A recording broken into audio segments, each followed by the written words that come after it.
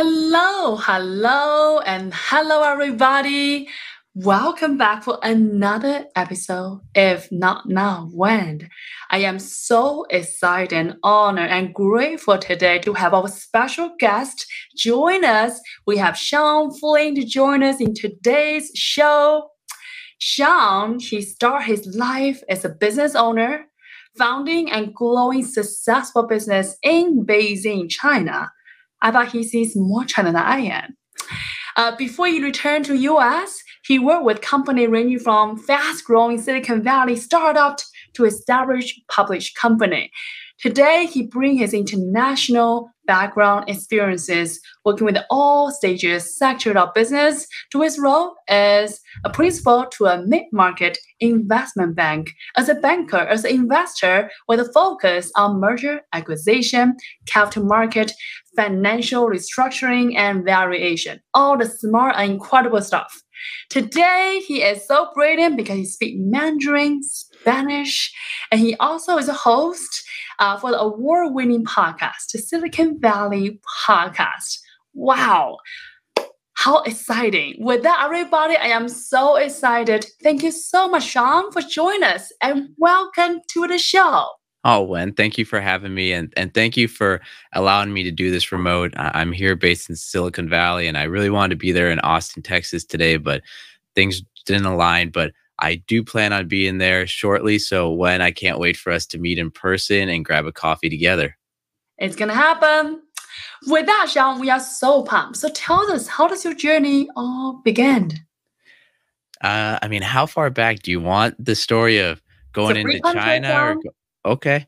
So going back, my story was undergraduate. I did mechanical engineering, and it's a very challenging major. And but the whole time, I had friends that got the opportunity to study abroad. Mhm. So while I was studying, I kept thinking, "Oh my gosh, I'm so jealous. I really want to take a semester abroad. I really just want to go see the world." But because of the major I was in, I didn't want to fall behind. And so I kept telling myself, well, as soon as I graduate, I'd like to go abroad. And I wanted to go to a Spanish speaking country because, well, Spanish was pretty much the most challenging subject I had in high school. Math, science, and that were always very easy for me, but languages were challenging. So as soon as I graduated, I got the opportunity to go to Costa Rica. And what I mean by the opportunity is kind of a hilarious story. I had a friend there in the Peace Corps, and she had a girlfriend. And in Costa Rica, things could have changed. It's been, 17 years or so since going there. I hate to date myself, but yeah, I went there in 2005.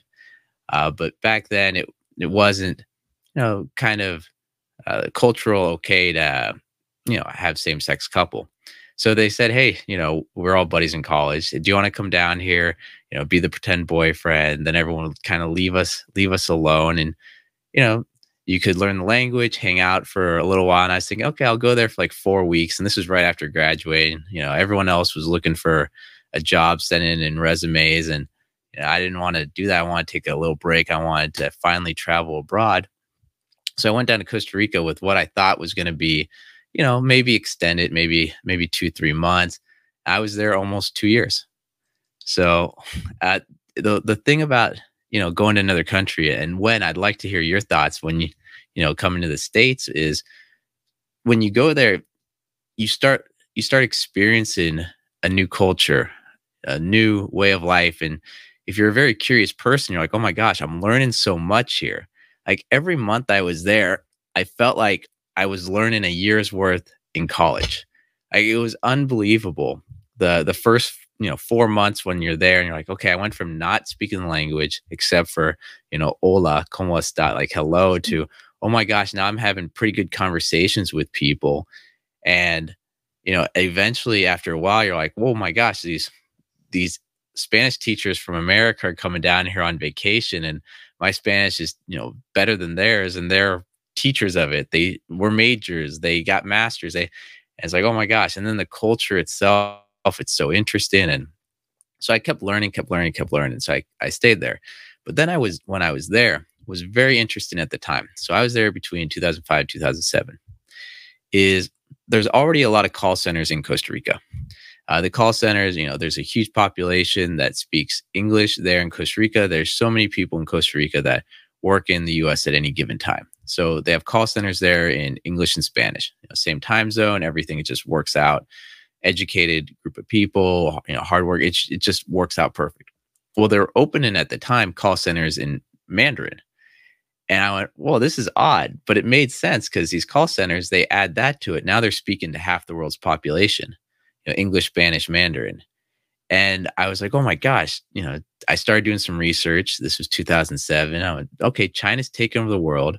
My friends back in college were just telling me, because then internet wasn't the best. So on Sunday, I would go to the internet cafe for an hour and update people. And I'm not even joking, used MySpace to update people. So God, it sounds so old now. But so yeah, I'd use MySpace to update people.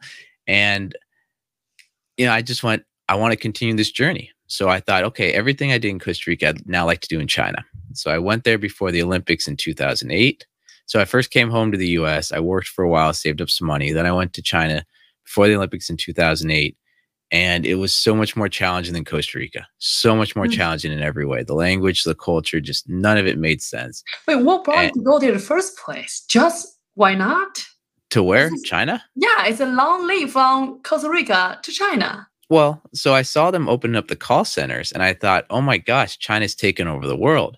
And I was just doing some research there and I went, okay, if I can learn Mandarin and Spanish and with an engineering background, that will open up the doors for international business moving forward. I saw how much opportunity opened up just from learning Spanish. And I thought, oh my gosh, how many Westerners actually understand Mandarin? But even more on that is, and when I'd like your thoughts on this, the culture is more important than the language.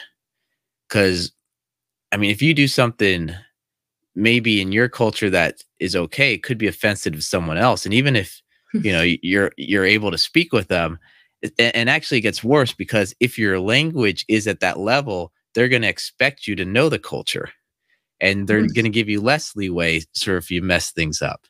And this is on video. So here's a perfect example.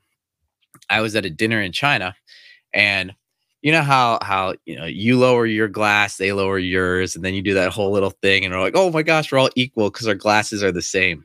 Yes. I was at this dinner and this French guy was there. His Chinese was amazing, but, just studied it. He gets up to dinner and he does this whole toast with his glass higher than everyone's, super loud. And I was like, oh man, this guy's killing it. This guy's ruining it. Like, and of course everyone was offended. But if he had very bad Chinese, they'd be like, oh, he doesn't really know what's going on because his Chinese was so perfect. They're like, what? I don't understand. Why is this guy doing that? He should know better. Oh, blah, blah, blah. So, culture is so important. So with that, I wanted to take the next step. I didn't want to get the 9-to-9 job that all my buddies in college were telling me about, the horrors. I thought this would be the perfect opportunity. And I thought I would, gain so much from the experience. So I just went to China and I was there. And I was originally planning on being there 1 to 2 years. And then it lasted close to 5. Wow. And will you just go there just to learn a language or do you go there with the intention to start businesses when you first? I went there with a laundry list of items I wanted to do. I wanted to accomplish everything I did in Costa Rica there. And what I mean by that, accomplishments of learn the language, learn the culture, start a business. So, Costa Rica, I was able to support myself just doing side hustles here and there. Eventually, one of my favorites was I was actually a salsa teacher. So there you go, right? Yeah, I was a translator for a salsa school for a little bit. And then, you're dancing 4 hours a day. And eventually they're like, why don't you just teach us a class? I was like, okay. So I have some pretty good salsa dance skills. And Sean, I want to just mention you are such a visionary. At the time when you graduated from, college and amazing universities, when everyone else got in line, want to do their thing, you just have this idea and mission. You know what? I'm going to build a business in Costa Rica and now China. Like that is a big goal, isn't it? Were you a little bit, at least a little bit scary at all? Well, the Costa Rica, that was me more avoiding life and responsibilities than having this big vision. I mean, let's be honest, I had no idea what I was doing. But then once I got there, you spend a lot of the day just kind of, when you can't speak to anyone and you're just learning the language, you have a lot of time to reflect. Mm, And I mean, my days for the first, 9 months, literally when I was there was I would wake up, try to talk to people in the morning. Maybe I'd volunteer at an elderly care facility. So I lived in so my friend, where she was in Santa Maria de Dota, which, there's Peace Corps there. It's a 2,000 person town. Everyone picks coffee. They get not even $1 an hour at that time to pick mhm, coffee. Um, it's a tough living, but I'd wake up, I would spend the morning talking to somebody. Maybe I'd volunteer at the elderly care facility. I'd play checkers with, then everyone just wanted to talk about their grandkids. And so I'd listen. Then I would go on hikes and I would take my language book with me and I'd, try to learn some language. Then in the afternoon, I would talk to people in the park. And it was just mm, always these little conversations with whoever would talk to me with what my new words were for the day. And just through that, you have so many gaps. You're just thinking, okay, back in the US, this is what my day was like. Okay, this is what I thought was important. Here, everyone, they don't have these things, but they're super happy. Why? Okay, this person, everything, married super young, have 8 kids. Oh my gosh. In the US, no one would think that's okay, but she's happy. People I know aren't happy. Well, why is okay? This person doesn't want to go to the capital city, scared of escalators. What an escalator? I've always been on an escalator my whole life. You just start comparing people's lives and just start thinking, reminiscing about, okay, where do I see myself moving forward? Where are the opportunities? Where do I want to fit in? And you just have a lot of time throughout the day to thinking back to, at mhm. that time, I thought a lot back to the university. Did I make the right decisions for my major? Did you? Where, mechanical engineering, I mean, it's a great major in the sense that it trains you how to think in processes, in steps, and how to break things down into components that are manageable. And really, I think that train of thought is important, Mhm, especially if you want to build a business or analyze things or set goals in life or just basically build out next steps for accomplishing things. I think that the processes that you learn, the work ethic is amazing. The people that are in the major are, studious and hardworking. There's a lot of great things, but I mean, looking back, I mean, maybe I should have done coding. Maybe I should have done something else, or maybe gone to a different university. But overall, if any of those things had changed, I wouldn't be where I am today. And where I am today, I'm pretty happy. I'm pretty excited about what that's I'm good. working on and the opportunities. And most Mhm, people, honestly, every time I tell them what I do, they're like, "How'd you get there?" That is the mm. most odd path. I've never heard of anyone getting there, going in that direction, or walking that line before. So, There's only one Sean Fling. oh, All the when other names are taken, so you might just do you, right? you are good at this interview, and I like that. Wow, so tell us, after that exciting Costa Rica adventure, how does that experience shape who you are today? And how does that inspire you to go to China as the next step? More than anything, what that experience did was just kind of open up the ideas of how much you can learn in a short amount of time while traveling and how important it is. And I think actually one skill from that I take with me today is what I really enjoyed back in college and most of my life. It's okay, your network is this age group, these people. So your major is mechanical engineering. Most of your buddies are mechanical engineers. They're within 1 or 2 years of your age. Growing up, it's the same thing. Maybe you talk to some people that are your parents' friends or relatives, but it's a small percentage of your network and maybe who you're comfortable with talking to. In these small towns, you're in the park or you're at the bar, but that bar is anyone from age 14 to 80. It's just that's where they go at the end of the day, no matter how old are they, and just everyone's talking with each other. So you get very comfortable Mhm. talking to everyone different age. You're listening and trying to figure out, because half the time I was like, what are they even talking about? So I try to learn their body language, their movement, try to get a sense of, okay, happy, how do I Mhm. respond? Mhm. And it really made me pay attention to conversations, to people, get comfortable with talking to everyone, have confidence in speaking. Will admit I was more shy back in college than I am now for sure, especially with getting in front of an audience. I remember trying to talk to complete strangers, and if they see you as an outsider, they're a lot more forgiving if you can't speak the language. But at that time, curly hair, I had the clothes, everything. Some people, and in Costa Rica, a lot of people there really look Westerner or Western. I mean, a lot of people thought I was Costa Rican until I started speaking. They're like, "You're what the that huh?" Um, and I remember going up to people, just random strangers and talking, and them just like, "I don't understand you," and like walking away, like, "Oh, that hurt my feelings," but it gives you confidence later on. It gives you tough skin. It makes you Mhm. move on.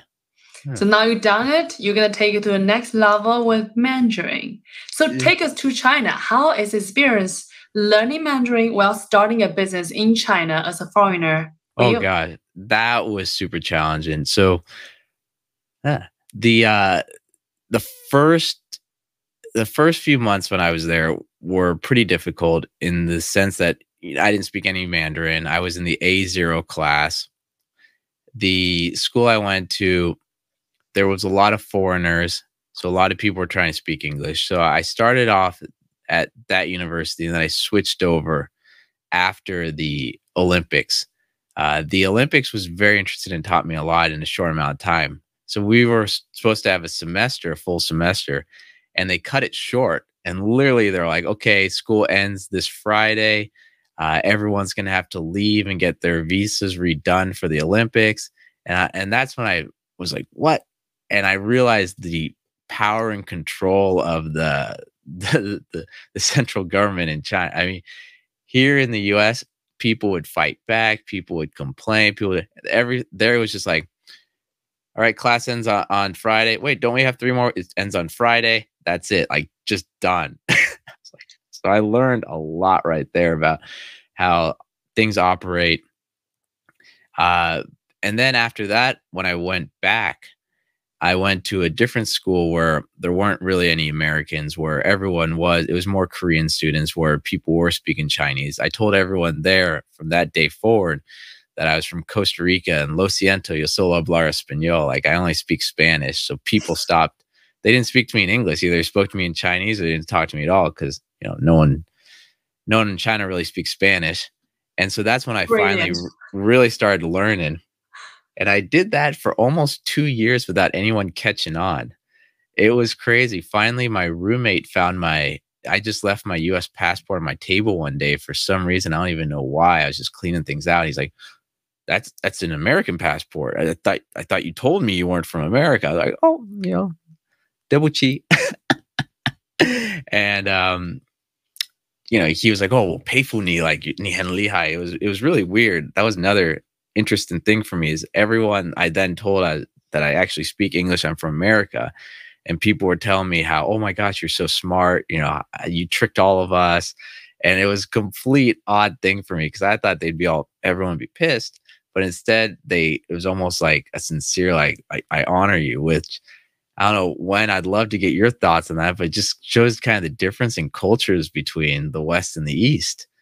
And It's because you have beautiful intention. You want to emerge in a culture, everyone sees that, and we acknowledge and respect that. And I think to take from west to east or east to west, this is a big jump. And the fact that you want to do that, you want to do 110%, I think that act, that decision earns respect from others. At the end of the day, I mean, of course, I feel like everyone love everybody, and whether you're from Costa Rica, China, US, Japan, we love you all. But the fact that you take this part so seriously and sincerely and want to learn, I think that's brilliant. yeah. So And when do you start your business? oh At this gosh, point, 2 years in. it was about so the first business I did, I had multiple businesses, multiple failures. multiple learning We experiences. all do. And and the first one was, and I thought this was going to be a huge success. I really did. I knew companies back in Silicon Valley, and I knew the my roommate at the time was engineer at Yahoo, and he had a bunch of engineer buddies, and I started to get to know a lot of people because Udalco is a university area, and they had the Google campus there and a lot of things. So I had a pretty good network, and so my thought was, okay, I'll find these engineers here that have extra capability, and I'll match them up with Silicon Valley companies that were looking to outsource development, and I'll just be that middle guy. That's what my intention was. So the outsource and dev shop, that didn't last too long. So one day after we gotten paid, at this time I had 8 people. I had one manager and then 7 engineers under him, and I was just doing the biz dev or the role of find the clients and that. So he came to me and he's like, "Hey, Sean," and they're all happy. And I was like, "Why? Why are you guys so happy? You guys already got paid. Now we got to do the next job." And they're like, "Oh no, they're gonna have to pay us again." I was like, "What do you mean they're gonna have to pay us again? They already paid us." Like, "Oh no, no, no, we put bugs in it. Now they're gonna have to pay us to fix it." I was like, "Oh my god." I was like, "That's so short-sighted, guys. I don't like, oh my gosh." And so that pretty much destroyed that company right there. My contact in the US was so pissed, basically was like, "Don't ever talk to me again or I'll sue you." I was like, "Whatever, I'm sorry. I'm sorry." The Chinese group, the engineers, I didn't trust them after that, even though they did then want to pivot into selling jade. Like, "Oh, we could export jade to the US. I have an aunt with a jade shop." I'm like, "No." So that killed that company. Then I started another one. That was another epic fail. And then the third one was actually finally I found a niche that was successful. Wait, so tell us, how does that, from one challenge you move to another, how do you just keep going? What would you have? Do you always just know that you want to start businesses, Sean? First of all, and secondly, what is the biggest learning from those challenges? Oh, I mean, big learning there was, pick your partners wisely. Whoever you co-found or trust or work with. I mean, that's key to the business. And anyone you work with could torpedo the business so quickly. Everything that you work for, relationships are key. Value relationships, value that network. I mean, there's so much there. And then I just kept going because I just kept figuring I'm going to make it one of these days. Like, I love that. I don't know. I mean, it's just one of those things where you fail, you walk around for a while, think, okay, how can I improve on this for next time? Make some changes, and then go at the next idea. And then you just keep going. I don't know. I just can't think of any other way to go about doing something.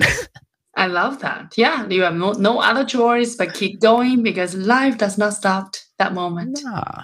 So what happened And so much eventually? more for next time too. I mean, and then the worst comes to worst, you end up having a story that you can tell for years and years and years. For sure. One of my goals in life is when I'm 80s, when 90s, when I'm no teeth, when I sit on the chairs, when all the future grandkids walk around, I still gonna be a cool grandma because I have all the amazing story to tell. That's literally my life goal right there. And I feel you. So with that, Sean, tell us, bring us to the moment in China. What eventually happened and what made you to come back to US? How do you Oh. pivot?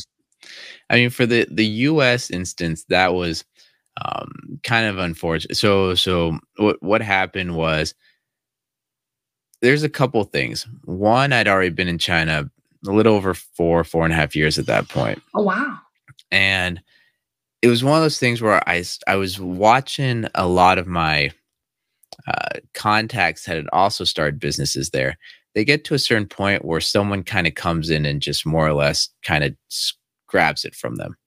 The business partner comes in and changes the door and like, "Hey, you know, you're a foreigner. This, you don't really have any recourse here. It's ours, or they get pushed out by someone, or I just kept seeing, or so and so comes by and asks for more red envelopes and all these things. And I just was looking at it going, okay, this isn't a good situation.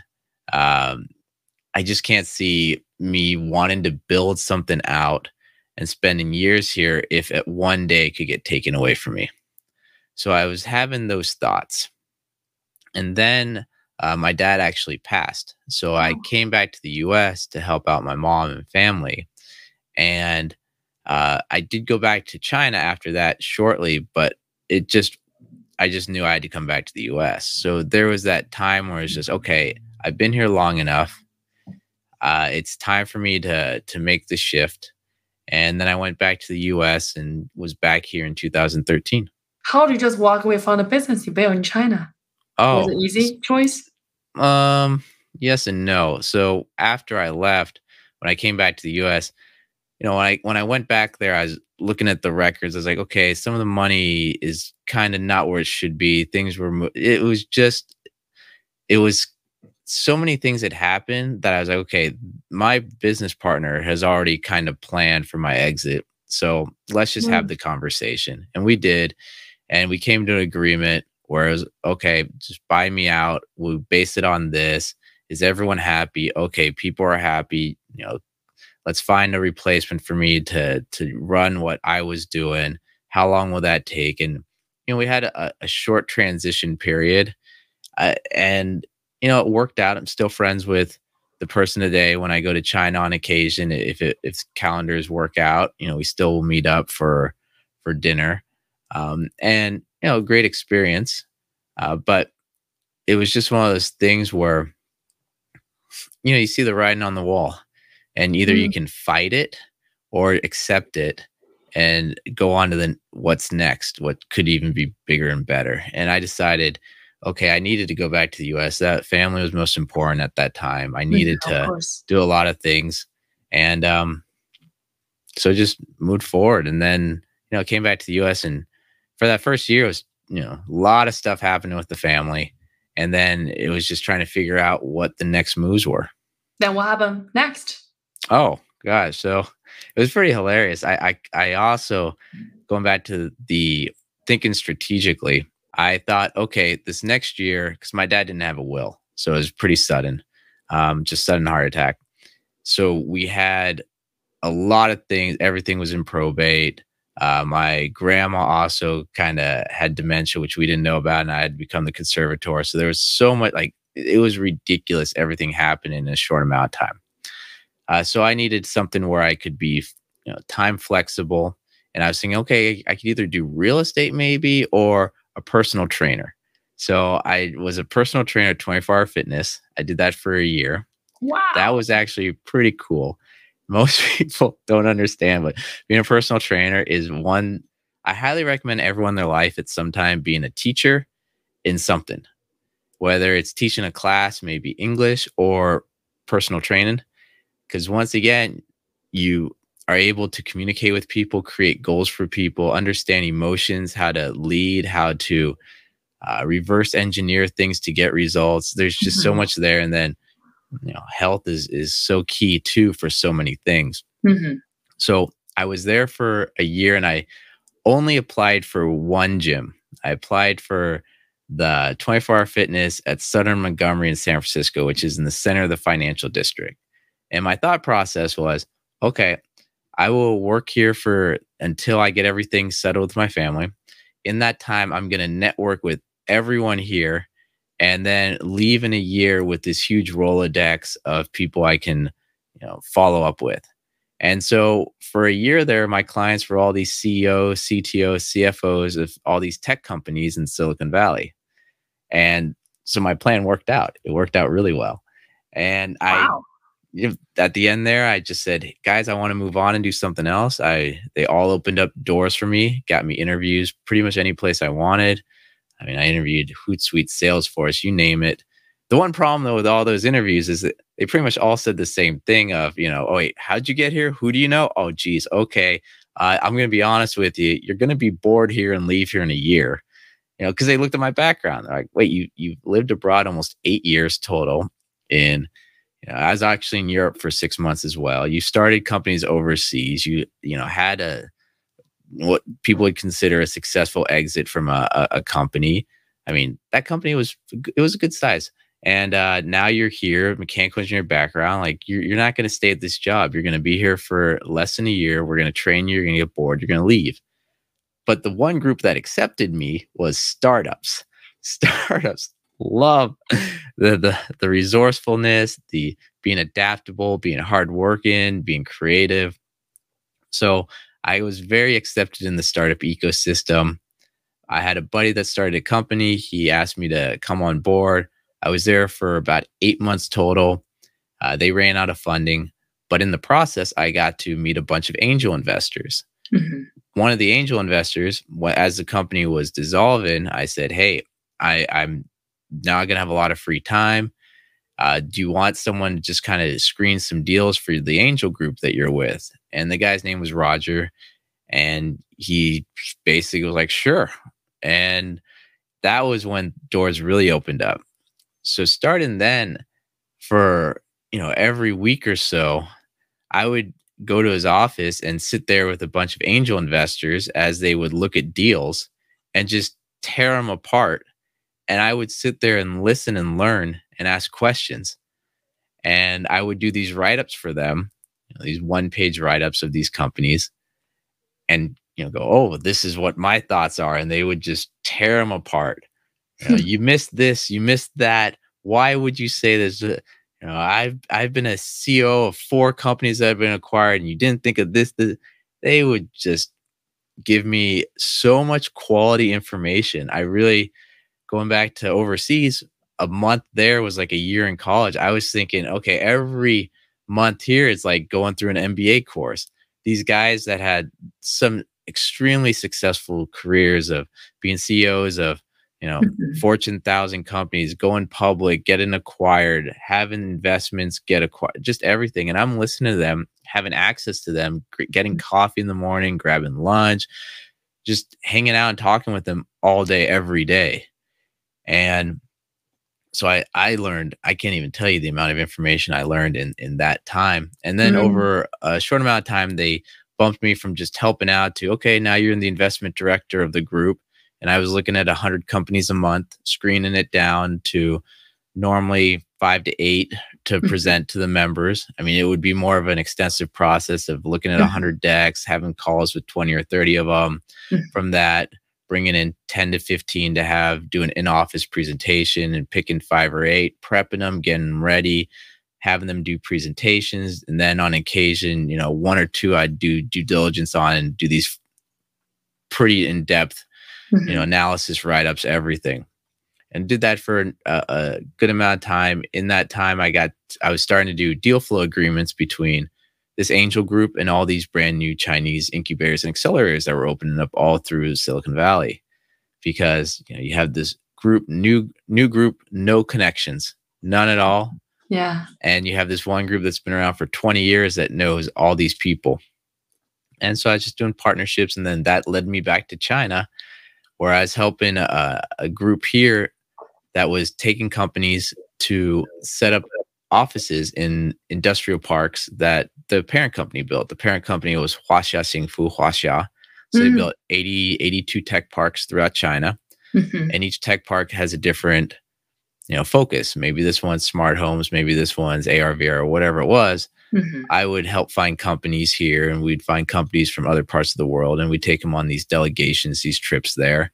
And so I was doing that, going back and forth for a good amount of time. And, that kept leading. One thing leads to another. And that led me to the investment banking role I'm at today. Wow, Sean, you are such a learner. You have such a curiosity. Every step, every journey you took, you are taking it all in. And from a mechanical engineering, shifting into a banker or investor with heavy due diligence, financials, all the wonders in numbers. That's a huge jump. That's incredible. Oh, when? Thank you. I mean, most people just say you're a lifelong nerd, but I like how you put it. Yeah. Isn't that is a long way journey, but that is so brilliantly. It suits you so well, John. Is that you ever thought you're gonna come this far in this part of life, Sean? Do you ever think you're gonna be a banker, an investor? Yes and no, to be honest. When I started analyzing companies for the Angel Group, I was really enjoying it Mhm, because every day you're reading the pitch decks of the most, cutting edge technology. I mean, from Y Combinator, Plug and Play, all these graduates are sending their decks to look at, and I'm mhm, sitting there analyzing them, having to do research, calling up the founders, asking questions, mhm, and going back to really loving learning things. You can't not learn. Every call you're sitting there going, wait, how does this product work? Wait, I mhm, had no idea. Oh, mhm, so this is how the industry's growing. This is how it's going to be disrupted. And you're just learning, learning, learning. mhm, So at that time, I was thinking, okay, what do I want to do in the future? And kind of the past I was thinking was get into venture capital or get into investment banking. And venture capital, it's fantastic. You raise capital, you have an investment thesis, you deploy it over a given amount of time. But that time could be 7 years, 5, 7, 10 years. Whereas I kept thinking, do I want to be, and this is before Zoom, this is before the pandemic, where, okay, if I am a Silicon Valley VC, I'm a Silicon Valley VC. This is where I'm located. Maybe I'll travel in that, but this would be kind of generally where mhm. I am. And I just thought, I want to keep traveling. I don't want to be tied down to anything. I Yeah. want the flexibility. So, what are some other possibilities for that? And I had a contact who was an investment banker, and I saw his life of, okay, he works, does a deal, and then he takes time off, travels. Then he does another one or two deals, takes time off, travels. And, it's heavy, heavy work for that amount of time, but depending on where you at, you I mean, for the example, the investment bank I'm at, you pick and choose your deals. If you want to take a year off, well, you're not making any money, but that's up to you. Or you could say, hey, I'm gonna work 4 or 5 deals right. Well, five's crazy, 3 or 4 deals right now, and just hustle, hustle, hustle. And you can do that. So the flexibility and the choices are yours. And that's what I really saw as my personality. I Mhm. didn't see my personality as being someplace for a long time just because I mean, at this point in life, I think I pretty much know who I am in the sense of what drives me, What what, drives you, Sean? oh, I just am very curious about things, to be honest. If there's, I don't want to say I have shiny object syndrome where it's like, wow, that's shiny. I want to go over there and check it out. But I definitely do have the, wait, that person's doing something that looks cool. How could Mhm. I do that kind of What thing? what And what are you curious about next years or next XYZ times? I mean, really, in the future, the bank in itself is so fascinating because every engagement's going back to deal screening. You have to learn a lot about a company. In Mhm. investment banking, you have to learn 100% about that. Literally, like you have to know 90% about the business, the industry, everything on an engagement. And if you're a generalist, you get to work on so many different things. It's pretty incredible. What I do want to do in the coming years is extend that to, I mean, the bank I'm at, we do international deals.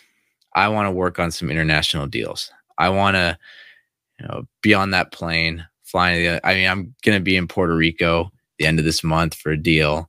I want to How do exciting. more international deals. I want to, there's a lot of things Mhm. I have visualized. So that's another thing about me is I break things down into 1 to 2 year goals. And I Mm. was doing that in Costa Rica. I was doing that in China. I was doing that everywhere, going, okay, what do I want to accomplish in this next year? Okay, I really want to accomplish this language in this next year. I really want to accomplish this business this next year. I really want to accomplish getting these licenses that are going to be needed this next year. And Do you just I'm pick one thing for next 2 years, or how do you good question. I will break it down in that kind of that life wheel that you'll hear Tony Robbins, your Mhm. spiritual your health, Yeah. your business, your personal improvement, the wheel. But at the same time, I will lean heavy on one thing. So like when I was in China, I mean, I remember one year it was, I'm gonna master, get better at language, business, blah, blah, jujitsu, heavily focused on jujitsu. And I got a lot better at it in a short amount of time where I'd have my goals, write them out, everything. And, right now I have similar goals with kind of the my lead gen pipelines and all that for the podcast, not well, the podcast and the investment banking milestones and deal sizes, transaction size total that I want to do in a 12-month period. There's definitely goals that I have written down where I'm like, I'd like to accomplish this in the next 12 months that I revisit on occasion, either before going to bed or while I'm walking and just visualize if I hit those goals, how that changes my overall life and how I see it there. So I'm very driven in a lot of areas that I don't know, might be a little too driven for some people. I But at wouldn't the say. same time, when you really challenge yourself, I found that life gets really interesting. I And love that, Sean. I love that you are so intentional about the path, the life that you are creating for yourselves. And I love that you said when you really challenge yourself, life become interesting. I mean, who it's in the true. world want to say, when I'm here to live an uninteresting life? No one ever will say that. Everyone Well, is here for adventure in whatever path he or she taking. I think we all looking for wonder, looking for joy, looking for interesting perspective. And thank you for sharing that insight. oh, when? I mean, honestly, how many people have we known for since high school or college when you go back to them and go, okay, well, tell me about, catch me up on everything you've done. And they tell you, and it's like, what, it just sounds like you've watched everything on Netflix. Like, I With don't all know. the love, where I come from, it is a town where you grow up there, you live there, and you die there happily. And it is a town where, really, if you ask people what's up, there's nothing's up. He or she probably get a job and one job that has been the job with all the love and respect. They probably have a beautiful family and they are growing healthily. That's all up for the past 20 years. And one thing that I do learn from my own journey is realize we all have our own path. And if that is an exciting, interesting journey for all of them, all is well. And today, all my family, all my cousins, all my best friends growing up, they all in this beautiful life, beautiful Mm. family, beautiful the pathway they are. And I am here realize the more I see, the more humbling I am. Realize I don't know what I don't know, and it's never my place to judging this or that. All I can tell is I know what's best for me, and that's my only focus. Mm. What are your goals for the next year or two? What are you going to accomplish? Oh my God, what a beautiful question. I want you to know I'm looking at my vision board as it's unfolding right in front of me.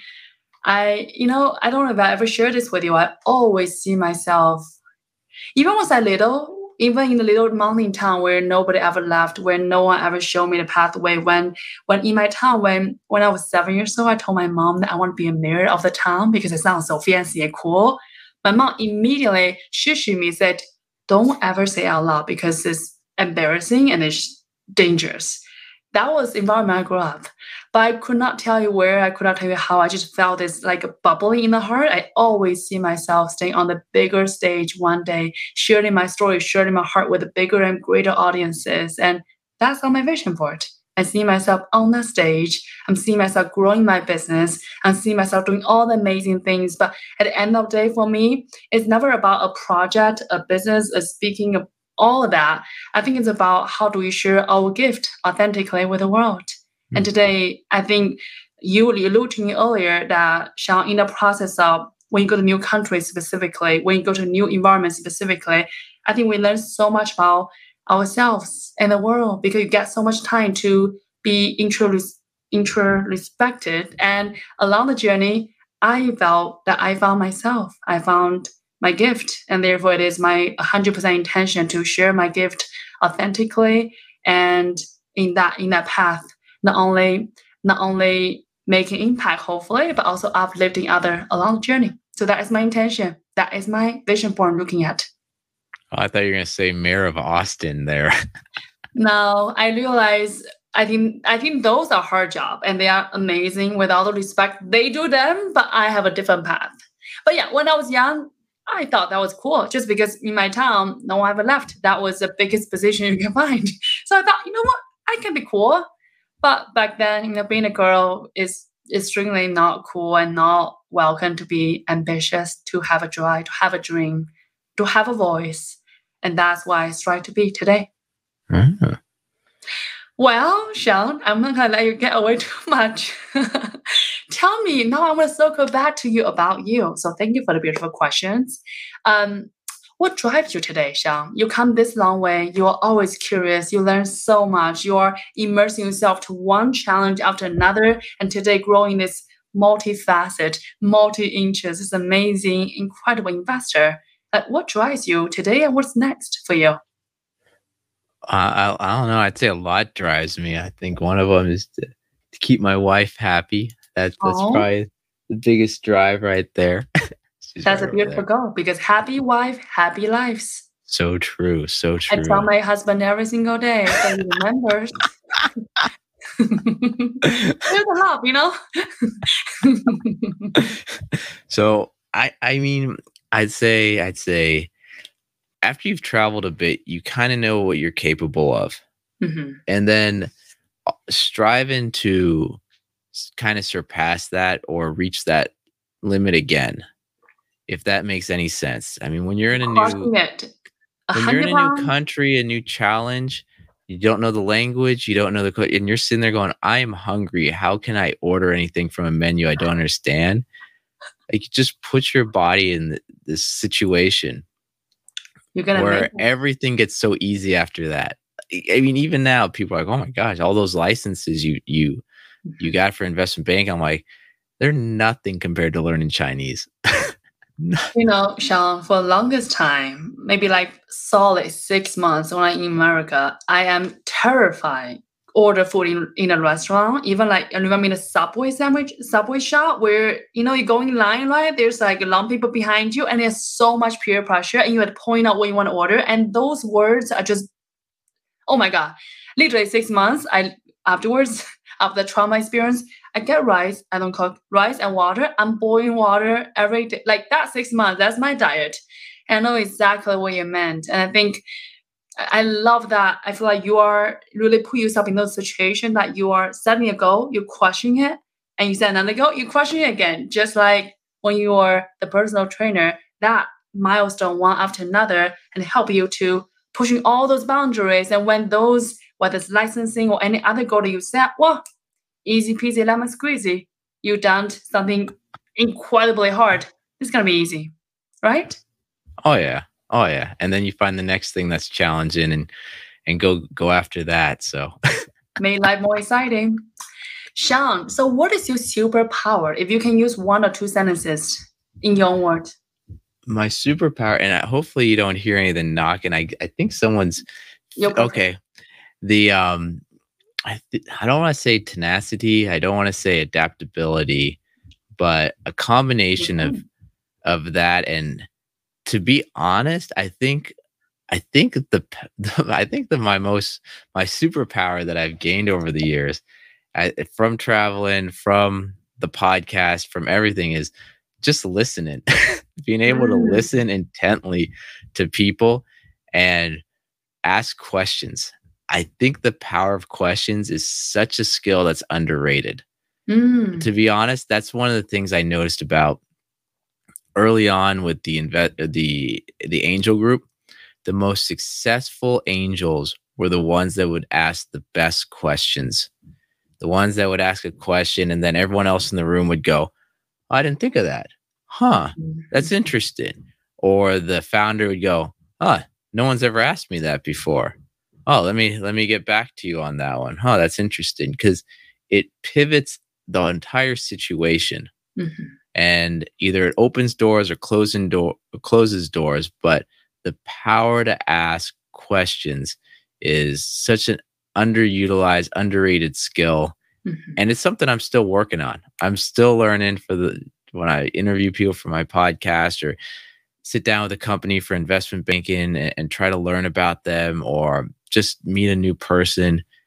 I think, I mean, I'm not good enough for the X-Men yet in that skill, but trying to maybe get the rank of, maybe a C class superhero right now, moving up the ranks in that. You are too humble, Sean. You are great. And I think, especially when I meet a master and they are extremely humble about their skill set, and you feel like, oh my God, Sean. Um, yes. Talking about reviewing deals, Sean, I wonder, today you probably reviews hundreds, thousands, or billions of deals in DAX. And for our founders who are listening today and just wondering, what are the things you are looking at, what other investors are looking at, oftentimes for founder perspective, they might overlook? Oh, that's a really good question. There's a lot of things. Founders, for me, it's really interesting how many of them have so much going on they don't tell people about. Either capturing it in the pitch deck, capturing it in their pitch, capturing it in the story they're telling. And then when you sit down and have a conversation, you go, wait a second, why didn't you say that before? Wait, how come you didn't mention that? Hey, well, that's kind of key that you have this person on your team with this background, or this advisor's done this, or you have this experience or this network or this sales or something where you're sitting there going, it just doesn't make sense that you wouldn't say this earlier. Mhm. So how do I say this? People, founders, people, everyone in general have trouble telling their stories in a way that resonates with whoever is listening.